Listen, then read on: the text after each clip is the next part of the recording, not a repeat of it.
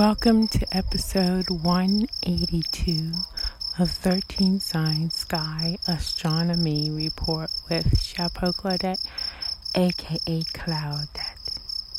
I hope you can hear in the background the crickets.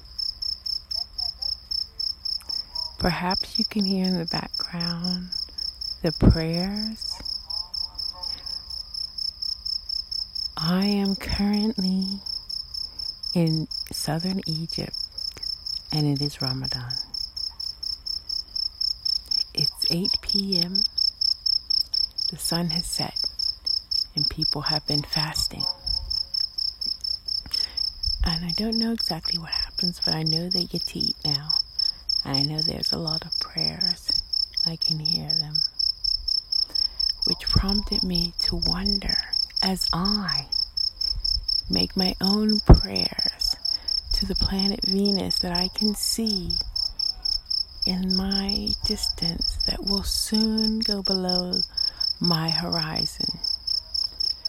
As I see it making a not so perfect triangle as it did 3 days before in the constellation of Gemini to the two stars Castor and Pollux.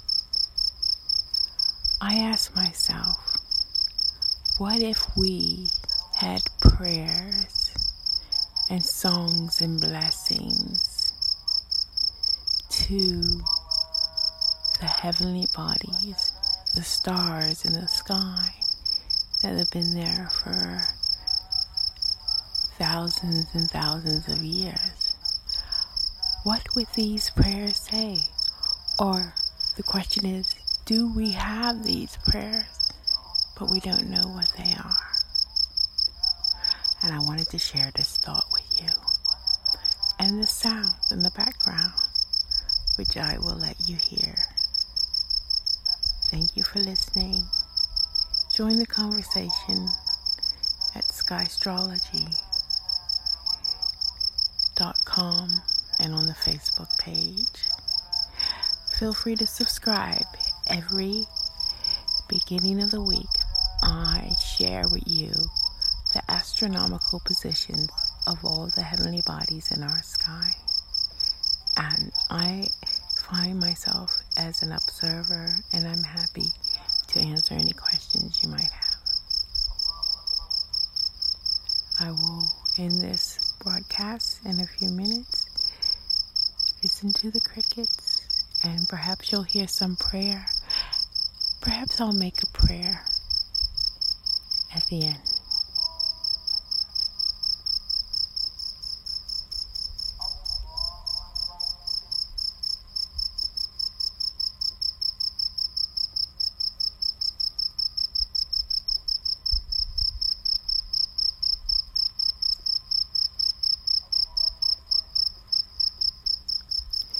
Oh, dear Venus, we know you as a beautiful heavenly body. We know you as the one who seeks balance and harmony and beauty. What else could you tell us about yourselves that we don't already know? I gaze upon you as you move in my night sky and you follow the sunset. I see above you, more or less directly, the star Pollux, which belongs to the constellation of Gemini. And to the right, Castor, the other twin, as it is so known. And I'm so grateful that I can see them twinkling in the sky without the aid of a telescope.